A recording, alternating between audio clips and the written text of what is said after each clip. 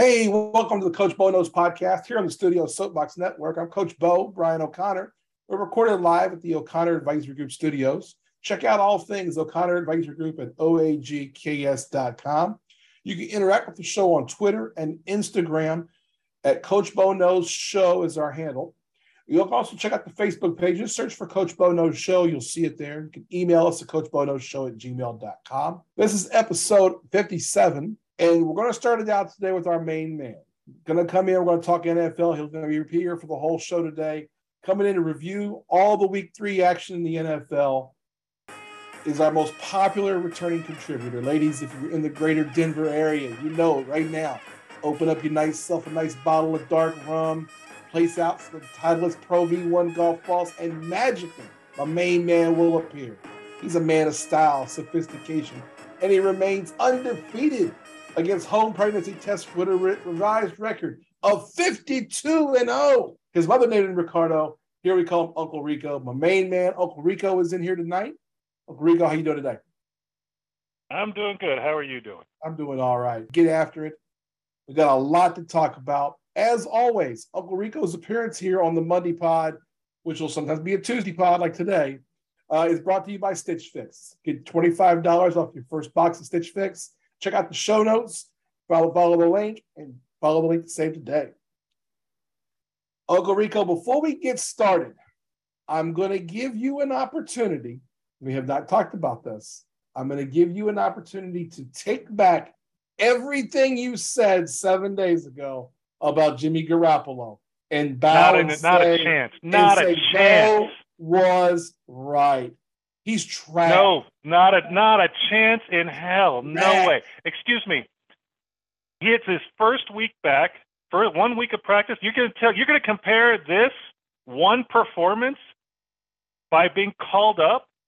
How many quarterbacks were shit in the first week? And I'll point at Aaron Rodgers right off the bat. This is his essentially week 1 with a team that's been practicing with another quarterback for a month and a half. I don't want to hear it. I understand it stunk. It stunk. But that doesn't change anything because he's got a bunch of football in front of him. He's awful. He's been awful each of the last 2 seasons. He's the reason they're not making the playoffs. If I was the 49ers with his performance this past week especially, it would be time to cut bait and grab anybody. I would rather have Chase Daniel at quarterback than Jimmy Garoppolo. Jacoby Brissett, give it to me. Give me anybody but this guy. I don't care how good looking he is. He is not a good quarterback. And he showed it again. So you like the way he looks? Awful. He's a good looking dude. Yeah, he's a model good looking. I mean, maybe that's what he ought to do. Maybe he should quit football and become a fucking model. He probably will. But here's the thing. He's had 1 week. That's it to prep against with a team that he hasn't practiced with, and with the first team he hasn't practiced with all year, with an offense coordinator and a scheme designed for somebody else. He was the starting quarterback for designed for Trey Lance. This guy, you can't pull that. He hasn't played much still when he was the starting quarterback for the last 3 seasons there. And it's the same team. I will all day long. It's not. It doesn't matter. They're not prepped together. They haven't figured it. Hey, you could say the same thing about Aaron Rodgers. And how was his first week again? Oh yeah, Aaron Rodgers not playing well. Aaron Rodgers is not playing well. He's not playing well. He was not playing well. Their team's not playing well. But Jimmy Garoppolo is a whole nother level of shit. The safety. I knew you were going to do this. I knew you were going to do this. Beautiful. I love that the internet, including Twitter, went wild for Dan Orlovsky. Oh, of course. Now he isn't the only one to do that run across the back of the end zone thing. at least in Orlovsky's case, he knew to throw the ball on the ground and give up. Garoppolo said, no, I'll do one better. I'm going to step up the back of the end zone, and I'm still going to throw a pick six. Oh, man. He's lucky he stepped out of the end zone at the pick six otherwise. It's true. In fairness, I don't know which is more comical, that he stepped out and threw the pick six or the butt safety for the Dolphins. Yeah, so we were watching that live. And I said to Jen, my wife was with me, and you know Jen, and I said, this is complicated shit. And she was like, what do you mean? I was like, they've only got 11 yards. I was like, yeah, they snapped this. He's got to get Morstead to get this thing out. And we've known Morstead. He's a good punter. I was like, but he's got no room for error. And sure enough, the fucking up guy steps back instead of up. And it was like, oh, it's rule number one. You can't. Yeah. This is special teams 101. This will never happen again to them because you only let it happen once. And it's an example not only for them, but for everybody. You cannot back into the punter when he's on the back of the goal. Yeah, I mean, the ball's on the one. You got no choice. You know what I would have done, honestly, in that case? And I would have, people would have killed me as the head coach for doing it, but so would have done it. I just would have taken the safety. Well, they got a safety. They're lucky they didn't get a touchdown. And said, hey, step out the back of the end zone. Give up the 2 points and you kick because I can control where the next kick's going. I would much rather have done that. Because what my concern would have been was compared to what happened, yes. Compared to what happened, yes. But that is a special teams mistake. We talked about it already, how undisciplined teams are still. This is one of those special teams disciplines that you need to remember. You have to have situational awareness. You're in your own goal line. You cannot back up into the punter. He can't go back any further. He has to move forward. Yeah. There's a lot of things that I see nowadays where it should be so simple for someone to remind somebody going out to the line, just to say, just going out for the play on a special teams deal, saying, remember this. I didn't see it, but Jen pointed it out to me on a game this week where someone did on a punt, did a fair catch at the 5-yard line. And I'm like, no, you don't do a fair catch at the 5-yard line. No, you step away from it. You put heels on the 10. And if you're the special teams coach, the last thing you're telling your returner as he walks on the field is, hey, heels on the 10. If the ball's over your head, you let it go. No mistakes. No, you're not. It's incredibly frustrating for somebody like us who's watched for a long time, knows these things. These are instinctive. How you look at it and you watch this, and it's like, how do they not know this? They've been playing. They played, probably middle school ball, flag football, high school ball, college ball. Now they're in pros. And these are the same rules you would do in any of those situations. You would not fair catch inside the 10. I have a reasoning on why I think some of these things happen. The players in the NFL, hear me out, have always been the best players on their team. In youth ball, in middle school, in high school, in college, they've always been the best players. So even your special teams guy, even your guy who's the special teams gunner, he was the best fucking player on his high school team. He was never in that they're special situation. Teams players now. Yeah, they're on the special teams now because they've made the team. They did when they were in college or when they were in high school. They were starters. They were wide receivers. So they were running backs. So they never had the special teams coach telling them, hey, don't forget to do this. This is what we do, because they weren't the player doing that. Because they were the best player on the team. They weren't the returner. They weren't the up guy. They weren't the snapper, the holder, or anything like that. And so those are not instinctive plays for offensive and defensive players who are used to playing with everything in front of them. So I think that's part of it. But that means to me, if I'm coaching that, I have to be even more mindful to remind these players. I mean, the big one to me, the couple ones to me are, again, the butt punt. I mean, you just got to tell that up guy, hey, normally you might drop back a step. Here, you got to come up a step. And you got to be drilling it that time out before him. Or just tell him as he walks out, you got to do it this way because of this. So when it happened, it was funny, but it wasn't, to me, all that surprising, given the situation. That's where I think what can and could happen down there, again, especially playing a good team like Buffalo, I would have told Morrison to step out the back of the end zone. I would have.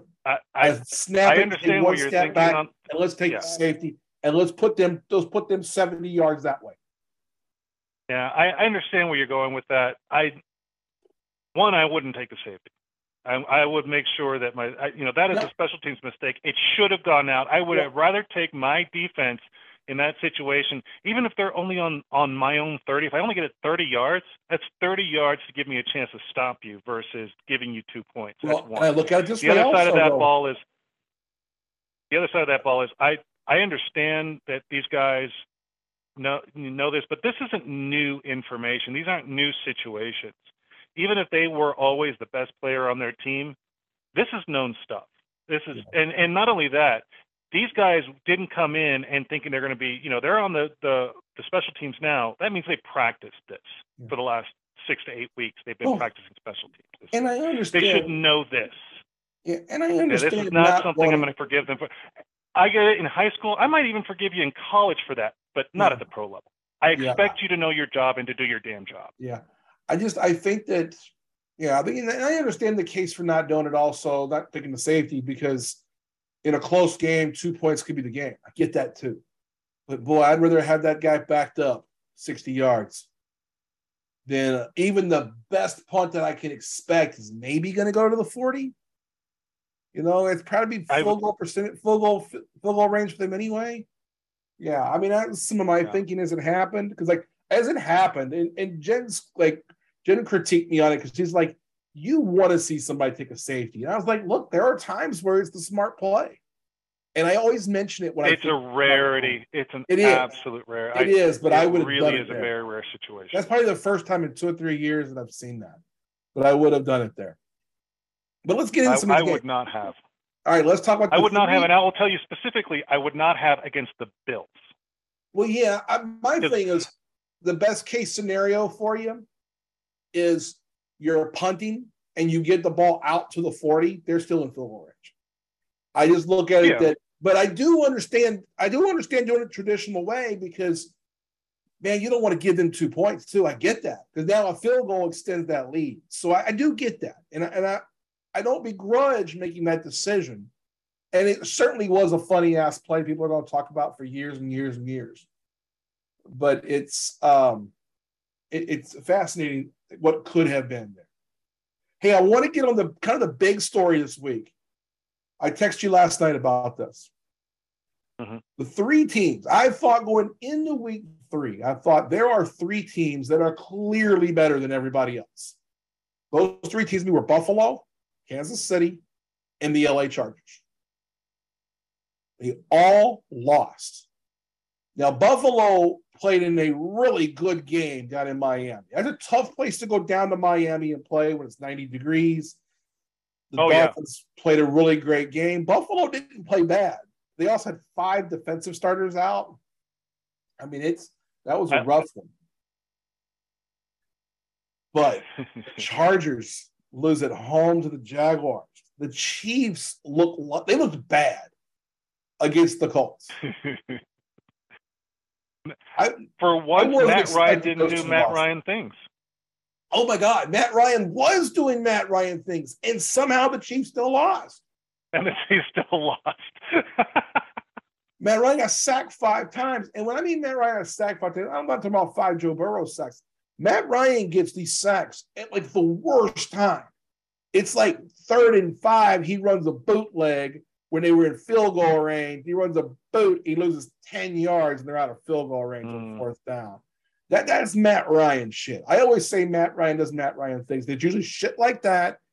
It's a real bad pass late in the game. It's a fumble when he's trying to sneak away to get rid of a ball, hold the ball too long, stuff like that. That's what I'd say Matt Ryan does Matt Ryan things. That's exactly what I'm talking about. And he tried to in this game in the second half. And the Chiefs kept stepping on their dick. The Chiefs scored 3 points in the second half. I think the Chiefs are last year's Chiefs. Yeah, there's a bit of that with the Chiefs especially, because I can excuse Buffalo. I can excuse Buffalo because they are depleted on defense, and they didn't play bad. They actually played pretty good ball just in Miami, and Miami is a good team. They are 3-0, and they are 3-0 surprisingly. And I heard this. You got to think about who they beat. He beat They beat Belichick, they beat Lamar, and now they beat the Bills and Allen. These are not easy wins. They are for real. They are a team you do not want to play right now. Miami is playing really good ball. Yeah. And I'll give the Chargers a little side because, in my opinion, Herbert shouldn't have played. That's my opinion. I'm going to stand by it. What I saw, he went down when he got hit and he was in pain. He shouldn't have been on the field. There's no reason to risk your quarterback in week 3.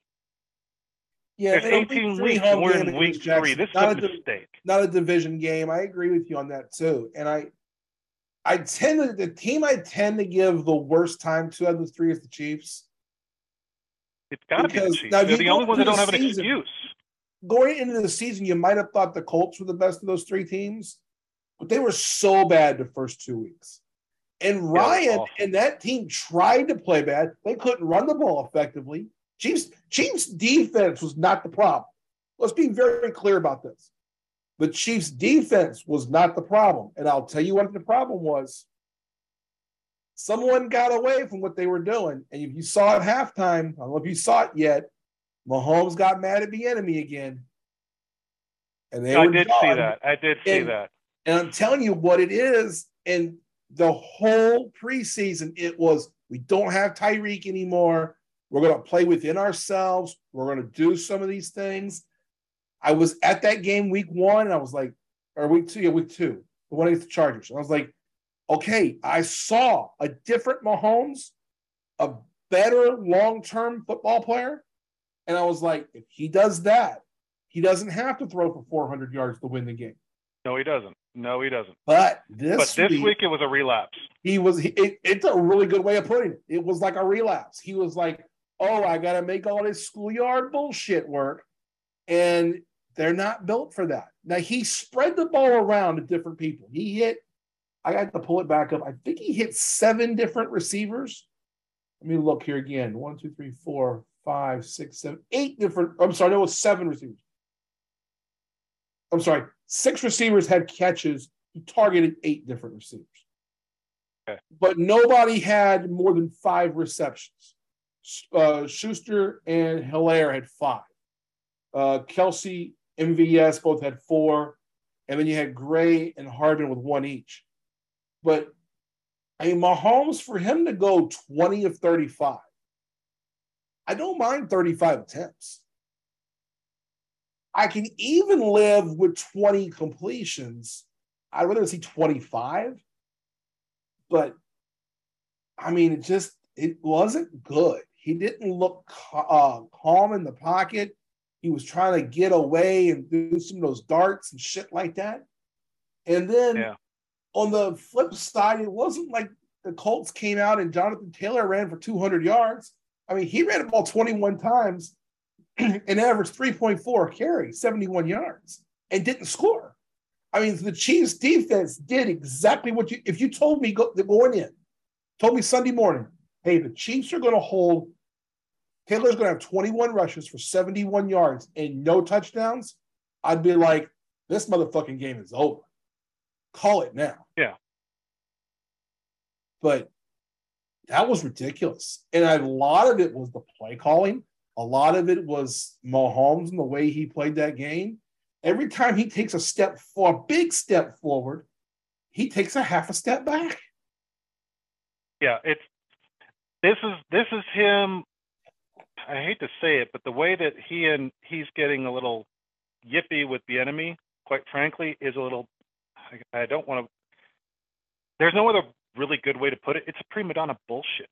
Yeah, he needs to grow up and realize that his coaches know what they're talking about. The enemy's a well-respected coach. This is not somebody. This is not some. And I'll say it. It's not Nathaniel Hackett. He knows what he's talking about. Yeah, well, and for Mahomes to get that way is you got to clean that shit up. Well, I think that there's a lot of stuff between Bieniemy, Mahomes, Reed, the whole shebang. They should have probably had some kind of divorce with Bieniemy this offseason. It's clear that Eric Bieniemy and Patrick Mahomes are not on the same page. Yeah. And if unfortunately between the two, I want to side with Bieniemy. Well, I think the first 2 weeks it was pretty clear that some of the changes, and I don't mean the numbers, because I said after week one, Mahomes had that huge week, and I said, look, if he keeps doing that, it's a problem. How he played against the Chargers was really how he should play. Solid against a good team. Don't turn the ball over. Take the big play when you can get it. That kind of stuff. Yeah. Because he's got playmakers. He's got them. So yeah, I just think that Patrick Mahomes has got to. I mean, there's a happy medium. I think that also, if you're Eric Bieniemy, I do think there's times where Eric Bieniemy needs to let Patrick Mahomes be Patrick Mahomes. I probably in that game, in the fourth quarter, would have been like, let's spread this son of a bitch out and let him do some things. Because you only scored the 3 points in the second half. They had the 2 touchdowns in the first half, but it wasn't good. It really just wasn't good at all. And it's an overall down week for that. Yeah. Give a ton of credit for the Chiefs defense for keeping him in the game, though.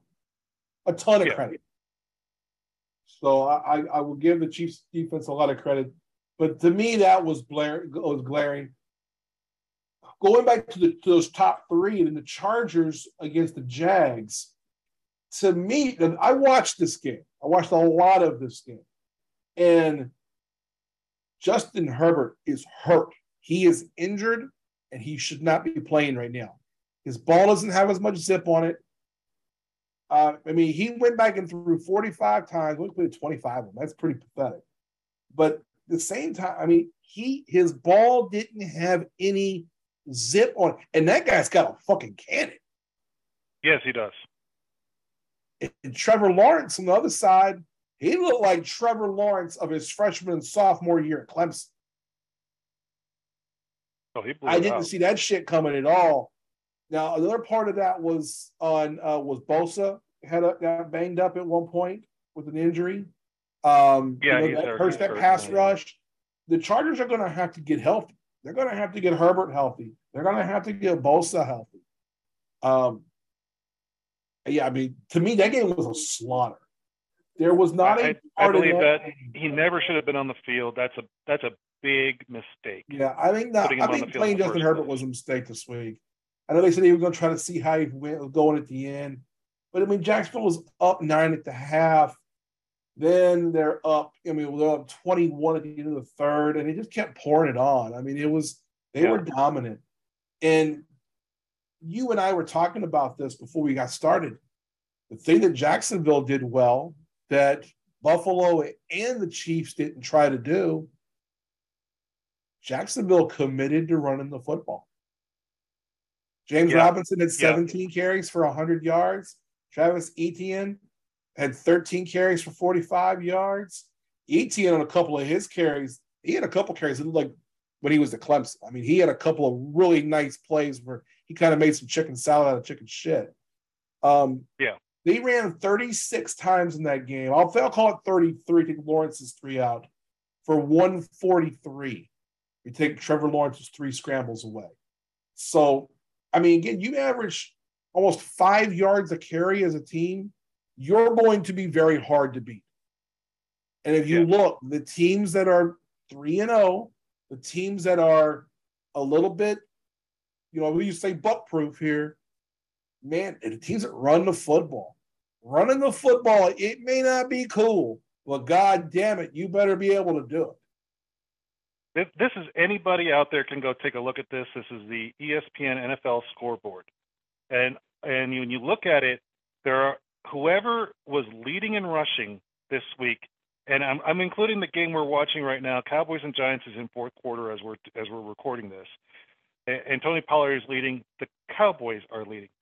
Everybody who led in rushing except the Bills, for whom Josh Allen was the leading rusher, and the 49ers game in which Wilson was the rusher for the 49ers and lost.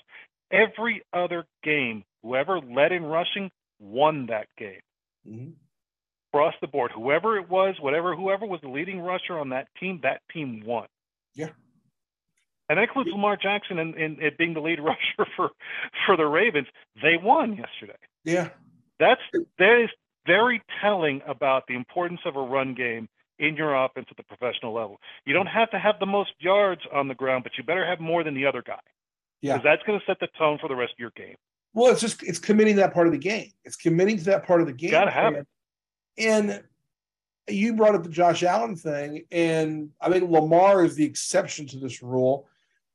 You've got to be able to run the football with the running backs. It isn't trying to get scramble yards like Allen did. Lamar he only got 47 yards scrambling. Yeah, Lamar's rushing yards are actually designed rushes a lot. They run him like he had over 100 yards rushing. Yeah.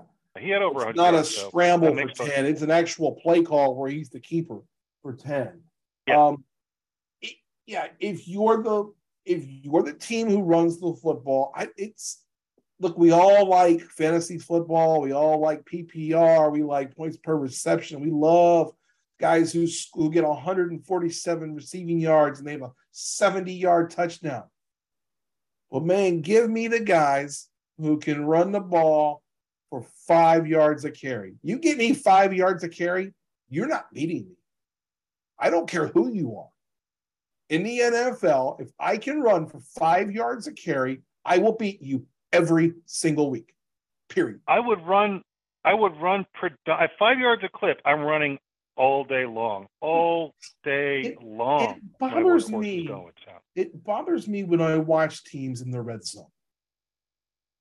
And you go, okay, we got these fancy matchups, and everybody's looking for the one-on-one matchup so their guy can make a play. Man, how many teams have got a player in the backfield? Hit him the fucking ball. Run all the stuff, run all the motion, try to run, and you'll see it with good teams. The Eagles are doing this a little bit. You'll see Jacksonville start doing this as well, because Doug Peterson did it when he was the Eagles. They'll start running that motion just to move safeties and linebackers to open up run lanes. That's when you're on the next level of play calling. When you're not running the motion to set up the passing game, you're running motion to set up the run game. And when you're doing that, that's what wins games. That's what wins Super Bowls. It's one of those things where a motion in the red zone to a run will tell you what the defense is doing. If not, you might trip up the defense to overcommit to the motion and give yourself an open run. Yeah. It happens. It happens all the time. You don't want it to happen to your team, but teams overcommit to a motion in the red zone all the time. Well, instead of getting one guy moving, you get 2 or 3 moving out of the way, and you got a good running lane. Yeah. Most teams run motion on damn near every play in the passing game because they want to tip the quarterback if it's man or if it's zone. It helps to identify what type of defense and where your progressions are going to go. But where you can also but then when you can see the guys who can motion to move safeties 6 feet, 10 feet, 5 yards. And I'll tell you who was the best at it in our life. Tom Brady made a career out of doing it. Drew Brees. That is simple football intelligence. Peyton Manning's the best I've ever seen at it. But Tom Brady, if you look at what Brady does, motion stuff, and he's moving guys around to get a run lane for Leonard Fournette, to get a run lane like in the New England days for James White and for every back that they had from Kevin Falk to the end. Those guys were all good backs. And he was like, hey, if I get one more guy out the box, that's one less guy we got to block. And if you give me 5 yards every time, you ain't beating me.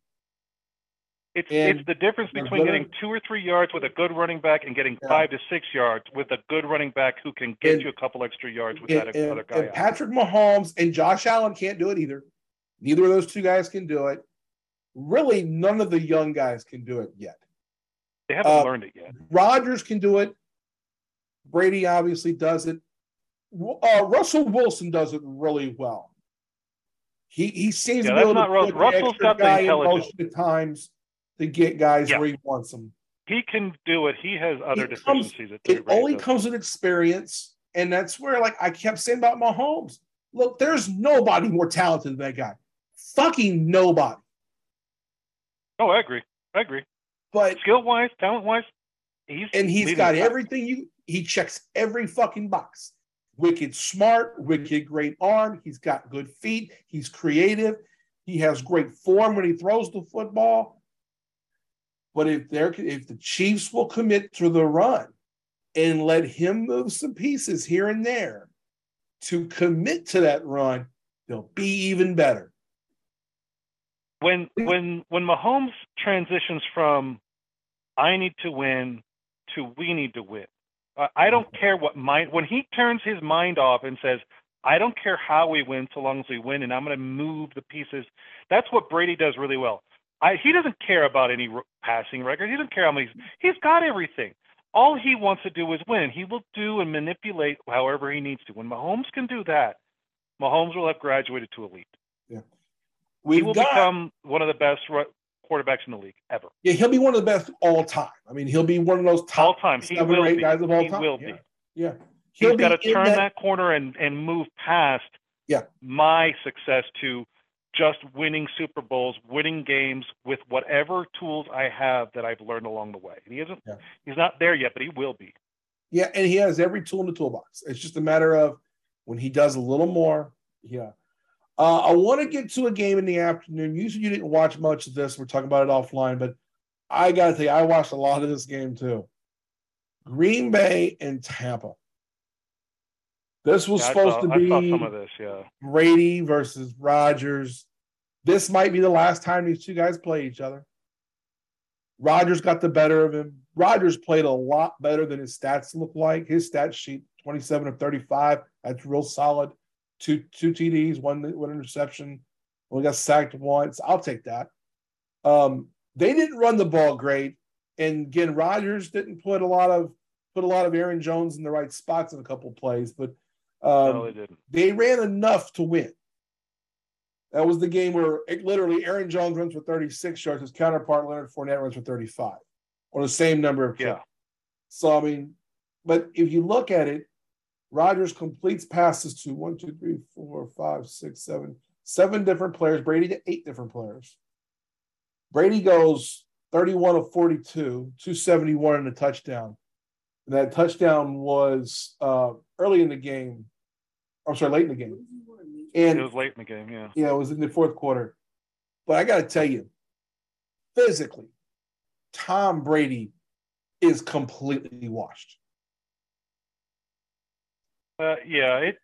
Father Time has caught up with him. Father Time was running the race, and we've been saying that he was beating Father Time. He was. And a couple of us, I know I argued with you about it. I argued with Tyler Jones about it, because Tyler and I got into it heavy on his podcast a couple weeks ago. I said, look, Brady didn't look good last year. And he was like, he almost won the MVP. I was like, he had good numbers, but he couldn't throw the ball anymore. Like his arm is done. He was throwing fine. He's not trying to be. This is where Tom Brady's football intelligence exceeds his skill at this point. That's where he's at. He is at that point. And the reality is that there's problems in the Bucs. They still haven't figured out who they are this year. They're not playing well as a. It's not any one person is playing badly. Even Tom Brady is not playing his best ball right now. Isn't playing terrible, but they're not playing together. That's what we're seeing on this. And honestly, yesterday was a question of who was going to beat the other's defense, and Green Bay won that battle in the trenches. Well, honestly, that's what it comes down to. I think neither of them ran the ball. Neither team ran the ball very well at all. No, period. Jones has 36, Fournette has 35.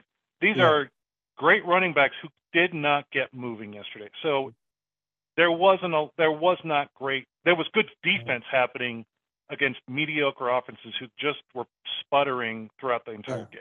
Yeah, but my point is that I don't think you can look at this and go, well, Tom Brady's acumen can get us there now. His acumen is great. It's phenomenal. But his physical skills have now deteriorated. They've deteriorated to a point where his acumen can no longer make up for them. Now, I don't think it's all, there's something off the field going on with him as well. You can just tell. He's not all there. Well, it's not just him. The team, the whole team is not playing they like should they not have played ask, in the last couple of years. They should not ask a 44-year-old quarterback to drop back and pass 42 times. No, they should not. There's no reason Tom Brady. That's where I'm going with that. We talked about rushing. Why is Fournette only got 35 yards? Him and Jones both got 12 carries. 12 carries each. And these are premier. Fournette has been a workhorse all year. So he's part of the reason for their success, and they're 2-1. They should be 3-0. But if you're only giving Fournette 12 carries and you're only giving Aaron Jones 12 carries, what the hell are you doing? Yeah, they really shouldn't. The Bucs have got to run the ball more.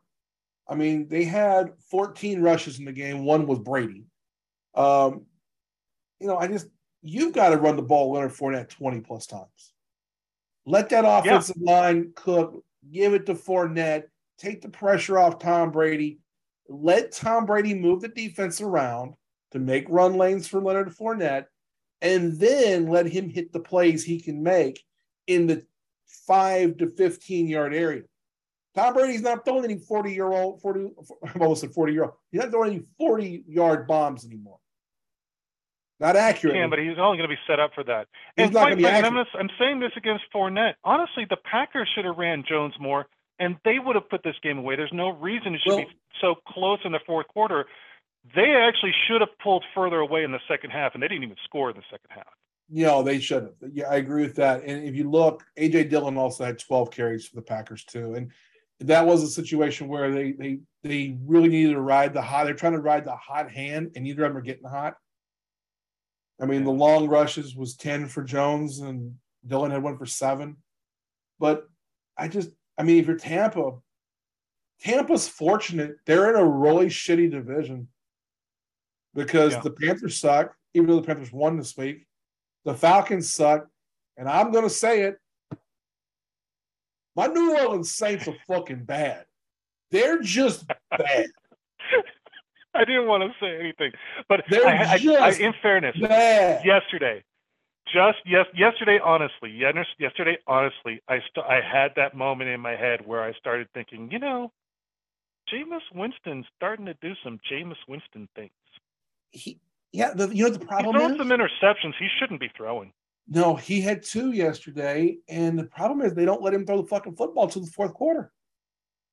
It's almost like Garoppolo. They're scared to let him play football until they're down 2 touchdowns, and they go, well, now we're going to let him play football. Yeah. As a New Orleans Saints fan, it upsets me because, the guy in the bullpen is Andy Dalton. We know he ain't going to win fucking football games. I'm real disappointed in the Saints play calling offensively. He's got 4 touchdowns and 5 interceptions. This is Jameis Winston doing Jameis Winston things. He is playing as Jameis of old. Not last year he was better. He was heading in the right direction. He has regressed. Yeah, and I think honestly, Andy Dalton's not a bad option if he's going to continue this trend. Yeah. Well, I look at it and I go there's a lot of talk on Winston's always the 30 touchdown, 30 interception season he had a couple years ago.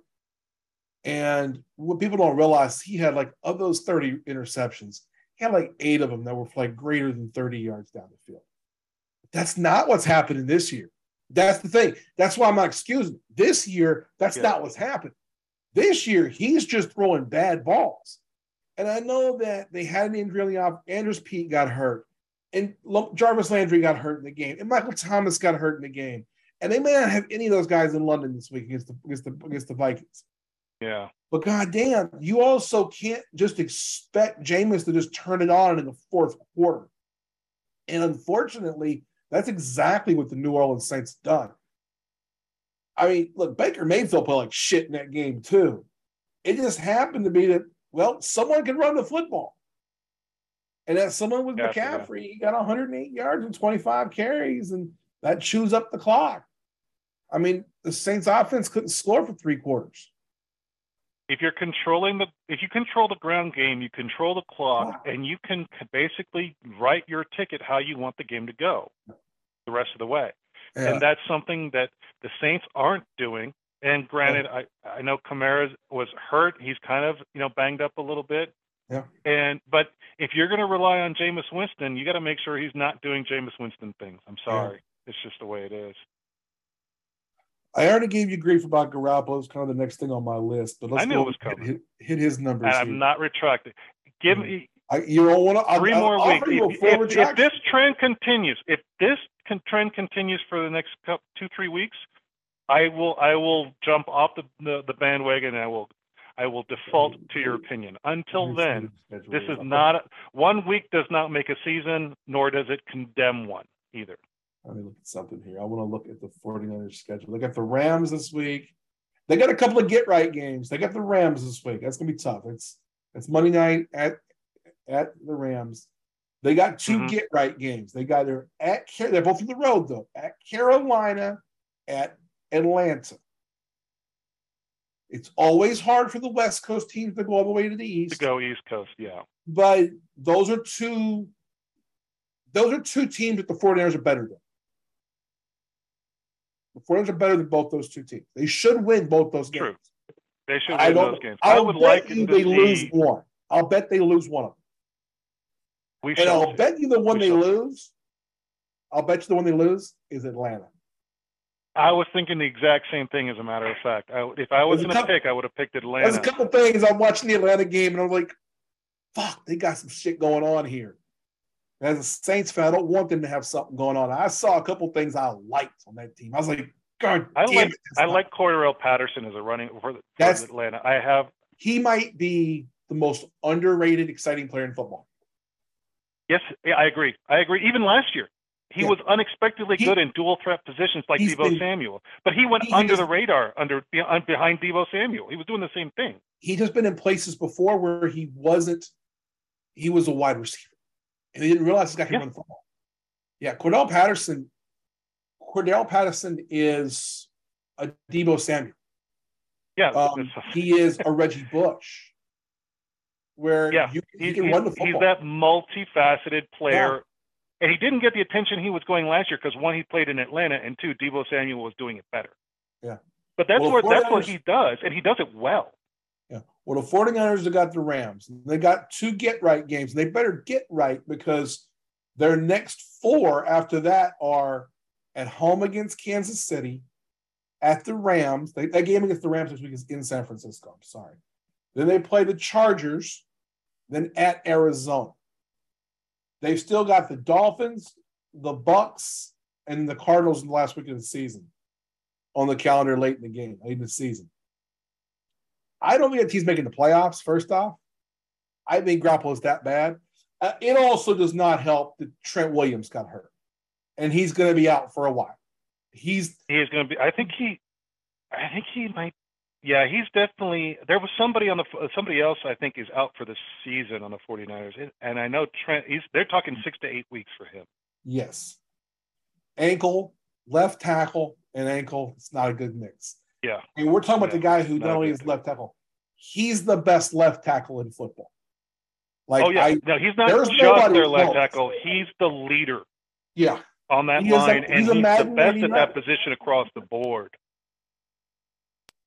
Yeah, this is not some small loss. It's not just any lineman. This is the lineman of that team. This is the Hall of Fame guy, the best player on the team. He is. He's by far the best football player on the team. He's a 99 rating on Madden. He's a future Hall of Famer, a first ballot future Hall of Famer. He's so good. People don't realize how good some of these linemen are. He's so good, too. If you ever get a chance, go on YouTube. There's a clip of him.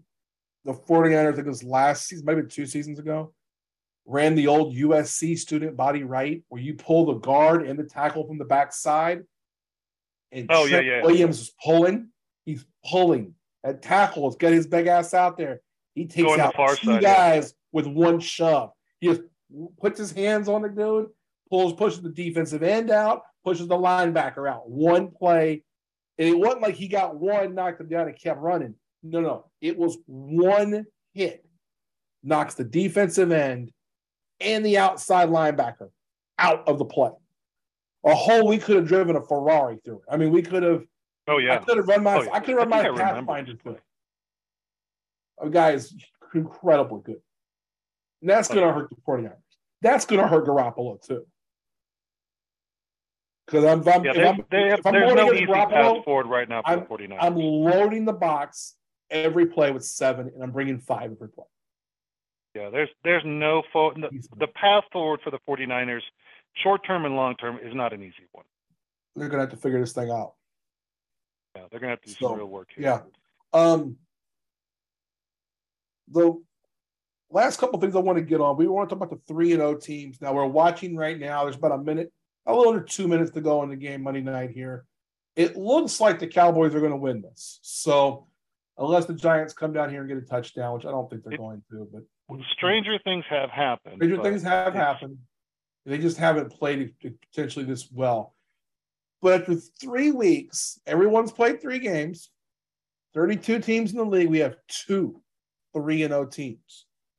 The Philadelphia Eagles and the Miami Dolphins. Let me ask you, which one's more surprising to you? I would say pleasantly surprising, the Dolphins. I agree. Is more surprising. I think everyone knew, and here's why. As I looked at it more, I actually took a little bit of time to look at this today. Everybody was really coming off the season last year, coming off the off season with what the Eagles did in the off season, really high on the Eagles. They gave Miami props for what they did, but it's like, all the pieces are here, but the question mark was still Tua. Jalen kind of answered questions last year, and they got pieces around him this year. Jalen already showed that he's got that. So the Eagles being really good right now and being 3-0 and being dominantly 3-0 is not as surprising as the Dolphins really showing up well against good teams. Against really good teams. And I started to look, because I had that kind of same question where I was like, now we're 3 weeks in and people are asking, okay, has Tua answered the naysayers at this point? And there's a part, I had to go back, as I heard it this morning, I went back and looked. If you go all the way back to week 10 of last year, Tua's only lost 1 game since then. That was week 17. It was the second to last game last year. And obviously, and the overshadowing part is they went 1-7 to start last year, and then starting in week 9 where he was out, he started playing in week 10. He only lost the second to last game of that season, and he hasn't lost this year yet. These are the kind of things that fly under the radar. Where the Eagles and Jalen Hurts, no one's talking about Miami because they started out 1-7. They weren't making the playoffs. They weren't going anywhere. That was done. But when you take that into account, they're 3-0 now. He's 11-1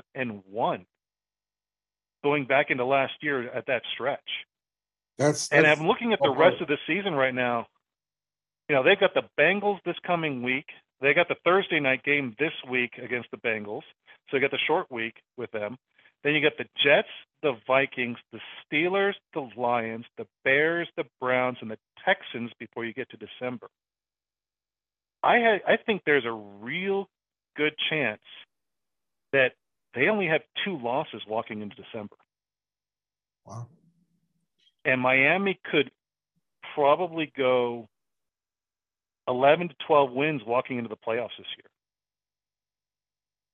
Real possible. They've already got 2 division wins. Let's not forget that either. They've got 2 division wins. Yeah. Against the Patriots and the Bills just yesterday. So they're already up in the division. They're leading the AFC East. They're leading. Yeah. Yeah, and having the win against the Bills is huge now, because now it forces the Bills to not only catch up, but they have to win the second game. Second match, and their second game is in December, it's the week before Christmas. Yeah, the third to last game. If they split with the Bills and then sweep the Pats and they're right there. The other divisional game, Jets. The Jets. Yeah. Yeah. If they sweep Yeah. the Pats and Jets, they're Yeah. at worst tied for division lead with the Bills if they split. Yeah. At worst. Yeah. So I really do think they could walk into this with 12 wins easy to finish the season if they continue this trend. Yeah, I mean, I think they're a good team, and I thought they were a good team coming in, and I just think that you look at it, and we thought that it was going to be okay. How Tua plays is how this team goes, and you also had the new coach, and Mike McDaniel in the situation there. Okay, how's he going to be? That kind of thing. So the Dolphins are for real. They're 3-0. I also think they're the most surprising of the two. But I think they're the most surprising because, I expected the Eagles to be very good. I picked the Eagles to win the East. I didn't pick the Dolphins to win the NFC, the AFC East. I picked the Bills. No. But I did pick the Eagles to win the NFC East largely because of that division. But also, I really like the parts they put around Jalen, and I think that Jalen Hurts has been great for parts of this. I agree. So I absolutely agree. And so I look at it. And we talked about in the offseason, the draft, the offseason moves. The Eagles and the Dolphins are the two teams that really hit the home run preseason. They really did everything right. I thought on draft day, the Eagles, if you gave an award for who was the best team on draft day, it was the Eagles. I mean, they really made their team better. And right now, I mean, I don't like giving MVP awards for week 3, but to me, Jalen Hurts is the MVP after 3 weeks. He's definitely in the conversation. There's no reason not to put him there. He's done everything he should be doing as a lead quarterback, as a starter, as a winning quarterback, leading that division. He's done everything right. Yeah. He's got to be in that conversation along any other quarterback you could name. I don't care who it is in the league. You want to name Josh Allen? You want to name Patrick Mahomes? You want to put Justin Herbert? You want to talk Tom Brady, Aaron Jones? I don't care. He's in that conversation, absolutely worthy of an MVP conversation at this point. Yeah. We talked about that. Now, the last thing we've got here is we have one 0-3 team. Raiders. The Raiders. And it's a little surprising. We didn't think it would be this bad, honestly. Well, I think that there was a lot of differing opinions on the Raiders coming in. A lot of people liked what they did. I stand by where I was as Derek Carr is your quarterback. You don't have a chance to be a good team. And he doesn't fit what we used to call the Tannehill rule, which I had a new name for, by the way. I need to get that before you. But okay. But the in that I was thinking of it, and I was like, Derek Carr, he's bad, first. I mean, he's really bad. But then also, I've just never been a Josh McDaniel believer. This is the same guy that moved up to draft Tim Tebow when he was in Denver. He went back to New England. You'd hope he learned something. Yeah. He didn't. And I know they got Devontae Adams, and Devontae Adams had a great catch in that game on Sunday. It was really the only good play that the Raiders had all day. But yeah, I think it's telling that the 1-0-3 team is the Raiders. What I did see, though, when I was looking, is there's the Texans are 0-2-1. So you look at the thing and you go, well, they don't have 3 losses. But what I will say is, one, on the Texans, that team plays hard. You're not beating that team up. No one's going to go out there and beat that team up. Their best player is a rookie. Derek Staley's the best player on the team, and he's a rookie. And that's pretty bad. But, man, you're just not going to beat them up. And they take a lot of that Lovie Smith stuff with them. I mean, he doesn't put up any bullshit, and he's not going to take it. And players want to play for him. I don't know if they're going to win, more than 2 or 3 games all year, the Texans. But I really liked what I saw. And, they lost to the Bears 23-20. The Bears aren't good. But in that game, I'll tell you who else I was impressed with. I said it last week, like this guy was better. I said this guy was a better quarterback than Jimmy Garoppolo last week, and you gave me shit about it. Davis Mills is not a bad quarterback. He's not gonna get you a championship. He may not even get you to the playoffs, but he's good enough for what they need right now.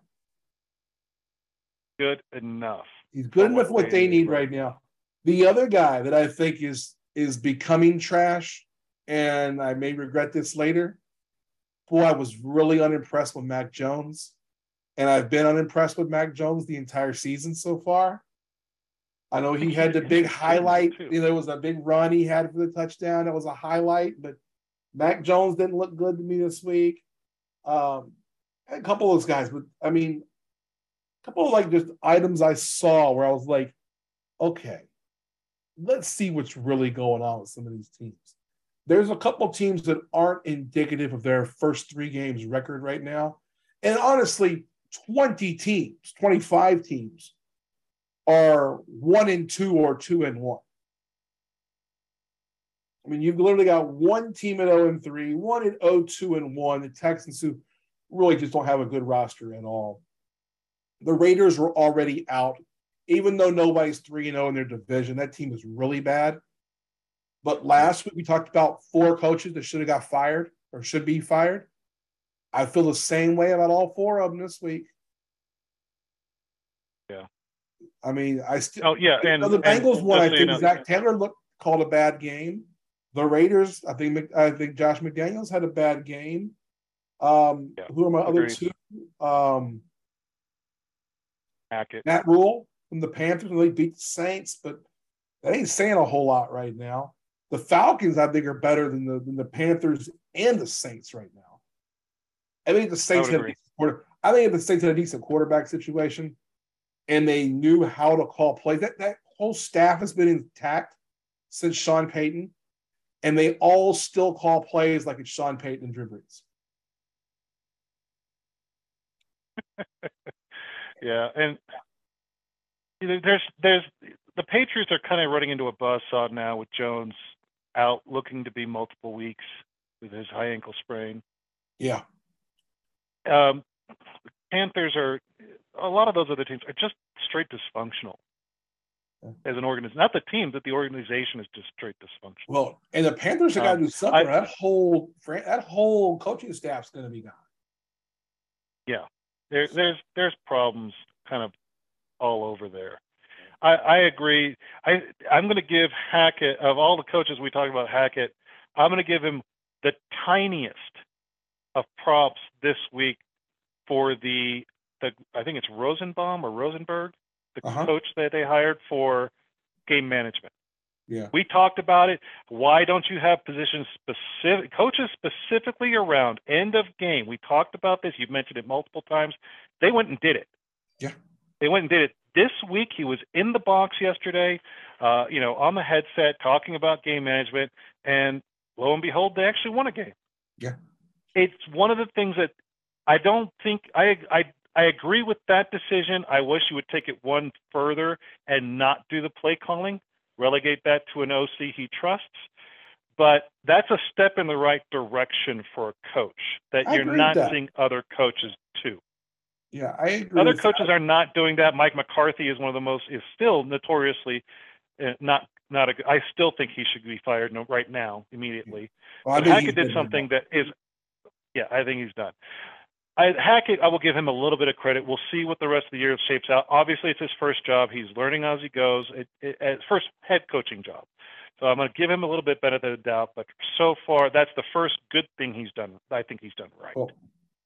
Well, I do give him some credit for that because 2 weeks in, he realized that's too much down on your plate as a rookie head coach. They were talking, I was watching the pregame show for the Monday night game, and they were talking about Brian Daboll, the coach of the Giants, who many felt was an offensive genius. I mean, he was great in Buffalo as the offensive coordinator. He was also the play caller there.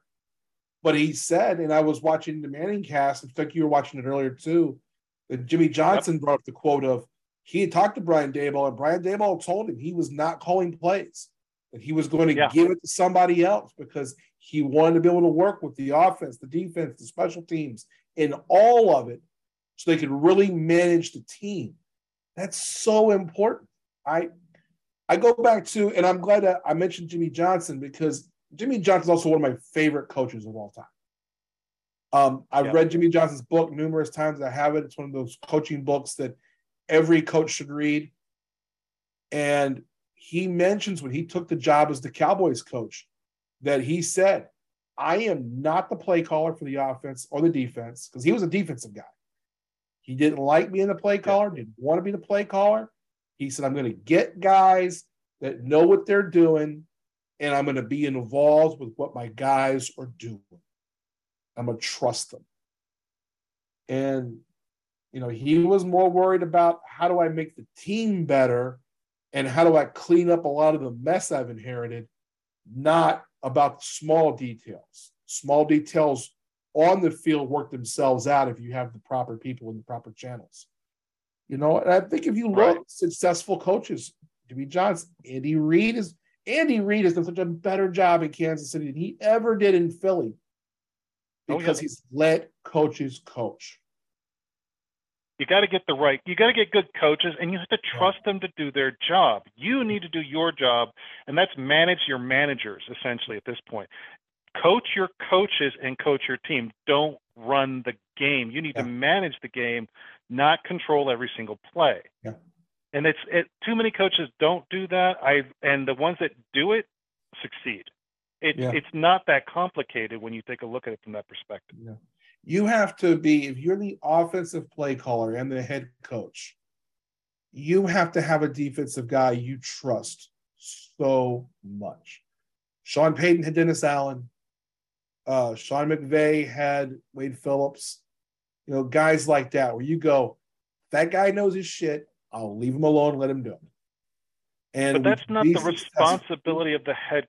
Your head as a head coach. You need to be splitting time with offense and defense. If you're play calling and managing the offense and trusting your defense entirely, you're not coaching the defense as a head coach. I agree. Or at least coaching your defensive coaches. You need to be a head coach who can split your time across both, which means you shouldn't be running either one exclusively. Because you're not doing the other half of the job. Oh, I agree. You're not doing half your job if you don't do that. Yeah, and I do think there's the occasional coach that can do it, but it's so rare. I mean, it's the rarest of rare. I mean, it'll catch you. It'll bite you in the ass more often than you'll succeed with it. Who in our lifetime, in our adult life, the last 20 years of the NFL, have been the really great Hall of Fame? We've had Belichick, not a coordinator now. I mean, he does not call plays either side of the ball. The only thing Belichick does is talk in their ear and say, we can go for, I want to go for it on fourth down, call plays accordingly, things like that. Yeah. That's what a head coach should be doing. You should even be the defensive coach telling your offensive coach once in a while, hey, we got you if you want to split 3rd and 15 into 2, let's go. That's what a head coach is there to do, is to bridge both sides of the ball and manage all of it. About that. Yeah, and I think that, so you look at that, and you look at Belichick, you look at like Tony Dungy, the defensive guy, he didn't call the defensive plays when he was a head coach. You look at guys, Sean Payton's been one of the great coaches of a generation. He called the offense, but he always had a DC that he trusted. That he just said, this is you, and I'm going to trust you. I'm not going to meddle. That's a rarity, and he only got it done one time. He only won the chip once. Yeah. There's a reason. It's a rarity. He got in his way the last few years in New Orleans. If you go back and look, we've had Mike Tomlin, who I think the world of Mike Tomlin. You are not going to beat Mike Tomlin very often. The guy is not going to lose 10 games. Mike Tomlin does not call plays. John Harbaugh does not call plays. I mean, these are the things that you do as you understand. My offensive, now you're going to have some say, and you may even come in on 3rd and 10 and say, and you come in and say, hey, 3rd and 10, we talked about this. I like this idea. Let's go. Remember, we said this. It's exactly what they should be doing. Yes. They should be managing the game through situational football, not down by down. They should be coming and saying, no, let's do this here. Where is your head on this? I want to do this because I remember seeing this. Let's make sure we're attacking this side, or I saw this thing. Let's run this play in this situation. And the rest of the time, trust your coaches. That's what they should be doing. And you're having those talks on Tuesday, and you're having those talks on Thursday, and you're having them again Saturday night. And before you make the last play card on Saturday night, you're going, okay, these are the plays we like in these situations. And head coach is going to remind offensive coordinator, hey, 3rd and 10, don't deviate.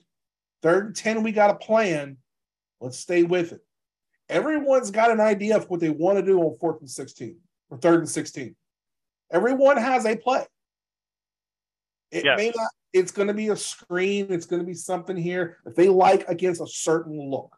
They're going to say, okay, 3rd and 16, they're going 3 deep. We like the screen pass out to the far side of the field. Mm-hmm. Okay, well, let's line it up. We may not get 16, but we're going to get 13 and punt. Or we're going to get 13 and get a field goal. You know, those are the kind of things you have on that play card. It's a Waffle House menu. It's fucking big. And the it's OC, what you're supposed to do as a head coach on game day. Yeah. And it should be ready. And you should be talking about that all week long. And I feel like the head coach has to be in the higher level conversation, but he should not be the one making every play. I think we agree on that. And I think that's going to be. And there's another side of that no one ever talks about, but I think it has shown, it's reared its head multiple times over the last few weeks. He should also be coordinating with your special teams. Absolutely. Don't let them make mistakes. Remind them of clock. Remind them of position. You know, these are things that have happened in the last couple of weeks, and that is also on the head coach. I don't care who you are. When things go wrong, it always is the head coach's responsibility. It starts at the top there. If you're making mistakes down below, it's under his belt. It's under his watch. Do the job with the teams and the coaches in the situations you're supposed to do. Game manage, not clock manage, game manage strategy with your coaches. That's what they're supposed to do. Well, hey, Uncle Rico, we're going to get out of here on that. I do have one last question before we get out of here. Do you see the Caesars commercials, Caesars online commercials with JB Smoove as Caesar and the Manning family? I have the last one I saw, they were doing the charades. Okay. That's the newest one I've seen as well. Which Manning would you be if you were one of the Mannings? If I was a Manning? Mm-hmm. Oh. Do I get to, who do I think I'd be, or who would I want to be? Who do you think you are? Who do I think I am? I'm probably Cooper. You're Cooper. I'm Cooper. There's a great, almost famous interview with Archie, where the guy says the Archie interview, and Archie, talking about Peyton and Eli, and he says, "Well, which one's your favorite?" And he doesn't mean favorite child. He means which one he's a better player. Oh yeah. But the guy says, "Which one's your favorite?" And he goes, "Well, Cooper is actually our favorite because he gave us our first grandkid." Well, yeah, I bring up the Mannings and I bring up Caesar because one of our new sponsors here is Caesars. And Caesars is going to be sponsoring the podcast for the next month. They're going to be with us here right now. You can get a credit up to $50 when you do your first deposit at Caesars. You also get all sorts of free insurance bets. They have the same game parlay stuff that everybody else has, and they got some cool ones where they'll insure you. So you bet $20 on the same game parlay, you lose, they'll give you a $20 free bet. They're also giving you a free $100, up to $100 when you deposit $100. Plus, you're also going to get a free $50 on any deposit. So we're going to have the link in the show notes. Go check it out. If you haven't downloaded it, download the Caesar Sportsbook app. It's available in numerous states. Here in Kansas, we've got it out in Colorado, a number of other states you can still play. My folks down in Louisiana, they've had it from the beginning. Caesars is a great sponsor. I've been using the app since day one here in Kansas. They've got it. And I really like a lot of the different options and some of the free bet stuff they do. The great way of getting some extra action by insuring some of your bets. All you got to do is opt in. It's a really easy to use app as well. So check out the Caesar Sportsbook app. We thank them for sponsoring the podcast this week. There'll be a link in the show notes. Get yourself an extra $50 bonus plus a matching deposit on your first deposit. So check that out. Uncle Rico, thanks for coming in today. I really appreciate it. We're going to keep doing this every week, the NFL season. You and I doing a little NFL talk. I want to catch everybody up real quick. I know the 0.5 is late. We recorded the 0.5 Friday, and I had some things happen over the weekend. I wasn't unable to edit. So if you're getting this before the 0.5 will be out, but I'm also throwing everybody a bonus episode. So for my people who are the wrestling people, I'm doing a full review of AEW's Grand Slam from last Wednesday night. I got the notes. I'm going to go through it. I've recorded it. It's really good. And I get a little bit raw on some people. So, hey, we'll have fun with that. You'll have a bonus episode for being patient with us this last few days. This is how it's going to be. Sometimes these new podcasts, instead of Monday, are going to come out on Tuesday. Sometimes the 0.5 may spill over into Saturday. We're going to do the best we can. It's just, us trying to juggle schedules. We're all humans, so please be patient. We appreciate it. Don't forget to follow us on Twitter at Coach Bo Knows Show. We want to thank Tyler Jones, everybody at Studio Soapbox, for all they do behind the scenes. Most importantly, thank you to you, the listener. Don't forget to rate us and review us. Apple Podcasts, Google Podcasts, Spotify, anywhere you get your podcasts. We appreciate every 5-star review. Until Friday, I'm Coach Bo, Brian O'Connor. Have a great week. Remember, your time tokens are not refundable. Take care, everybody.